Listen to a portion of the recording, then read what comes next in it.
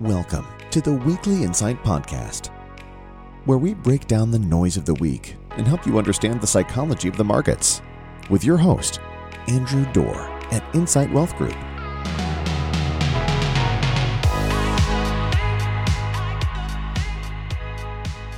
Good morning. Welcome to the latest edition of the Weekly Insight Podcast. As usual, I'm your host, Andrew Dorr.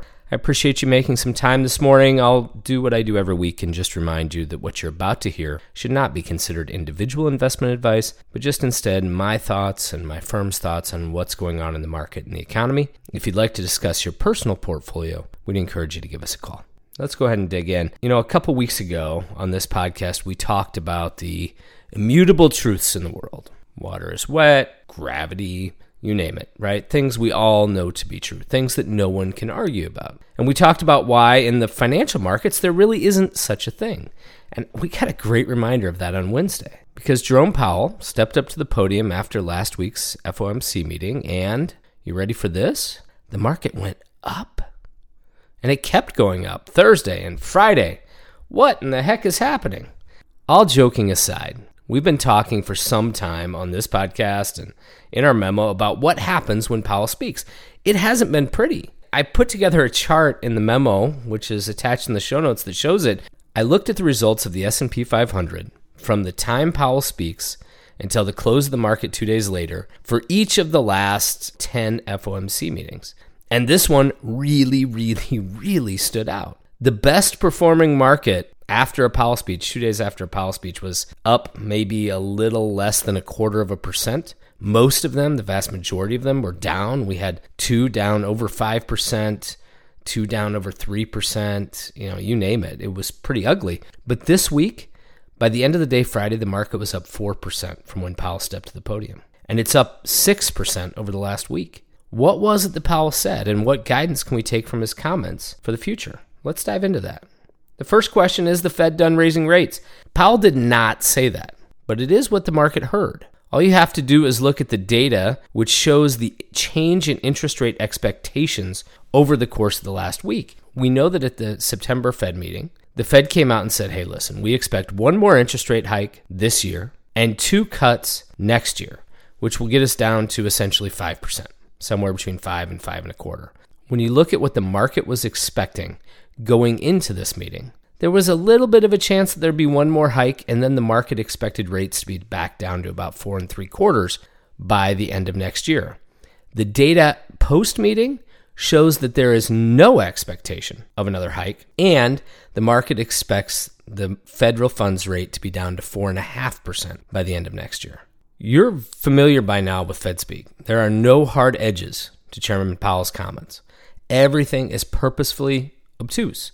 So while there were no specific guideposts to rate hikes being over, there were several points that laid out a path, and I want to go through some of those. And the first starts with one pesky little word. Anytime you have a meeting like this, the Fed releases a formal statement. And when the Fed chooses to do nothing, which is what they chose this month, they're just going to keep rates flat, the statement doesn't change a lot. But it is important to look at what changes in the statement. And so let's talk about that, because in the first couple of paragraphs, there were really 3 changes. And when I say 3 changes, I mean 3 words that changed. For example, when talking about economic activity, they changed it from solid to strong. When they talked about job gains, they changed from slow to moderated. Job gains were slowed, job gains were moderated. Most of it is generally semantics, but there was the addition of one pesky word. Now I want to read what they said last month, and then we'll talk about what they added to it. They said, tighter credit conditions for households and businesses are likely to weigh on economic activity, hiring, and inflation. Credit conditions, that's what the Fed does. That's interest rate policy. This month, they changed it to tighter financial and credit conditions are likely to weigh on economic activity, hiring, and inflation. That addition of one word is a big deal. What it is it's a fancy way of saying that the rise in bond yields over the past several weeks has been doing the Fed's job for them. They did not see a need to continue to raise rates if the public bond markets are going to do it. And my, have they. The rise in 10-year Treasury yields has been one of the fastest and highest in the last 25 years. But that gets us to the chicken or the egg. This is a problem with Fed projections because many market makers judged Powell's comments to be more dovish. We'll talk about that in a minute.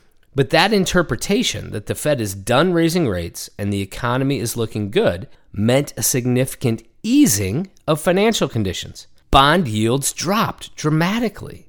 The very thing Powell was relying on to do the work for him started to work against him as soon as the words came out of his mouth.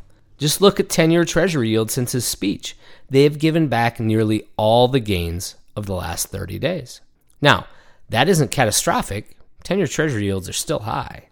But it is something to watch. If bond yields will not do the job for Powell, he may have to come back and do it himself by raising rates in the future or leaving them higher for longer.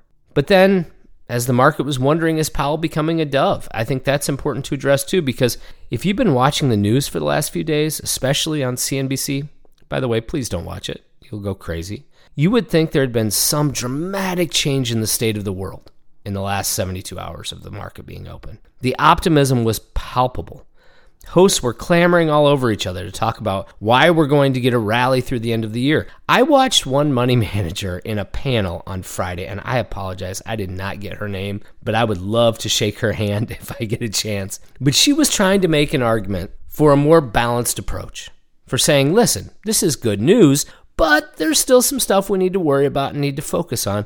She could not have been shouted down quicker by the panel. Everything is great. Everything is wonderful. And much as it always is in the media, it seems there are really only two options for the world. It's either nothing will ever go wrong again, yay, or we're all going to die. Those are our choices. But the truth, as it always is somewhere in between. Powell is not becoming a dove yet. He was clear that they will continue to raise rates again if they need to. All you had to do was read his first response to the first question in his press conference. And he said this, as for the committee, we are committed to achieving a stance of monetary policy that's sufficiently restrictive to bring inflation down to 2% over time. And we are not confident that we have achieved such a stance. Powell isn't confident yet, but the market sure is. Therein lies the rub. If we're being honest with ourselves, the market has historically been a much better predictor of what the Fed is going to do than the Fed itself.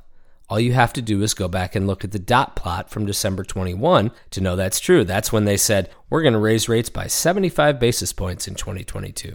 And they raised them by 475. But the problem is that only works until it doesn't. This year has been a testament to that. At the beginning of 2023, the market thought the Fed would peak rates at 5 to 5.25%. Well, today we're at 5.25 to 5.5. That's not far off. But the market also thought the rate would peak in May and be back to 4.5% by the end of the year. That was flat out wrong. And that miss has led to a year where markets have gone up, down, and sideways, but really haven't made any progress. I can't tell you when it's over.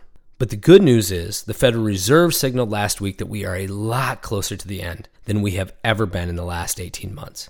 And frankly, that has me feeling a little bit brighter this week. So we'll wrap it up there. As always, if you have any questions, don't hesitate to give us a call. You can reach us here at the office at 515-273-1333, or you can visit us on the web at www.insightwealthgroup.com. I hope you have a really, really great week, and I look forward to touching base with you again soon. Take care. Securities offered through Arete Wealth Management, LLC, member FINRA, SIPC. Investment advisory services offered through Arete Wealth Advisors, LLC, an SEC-registered investment firm.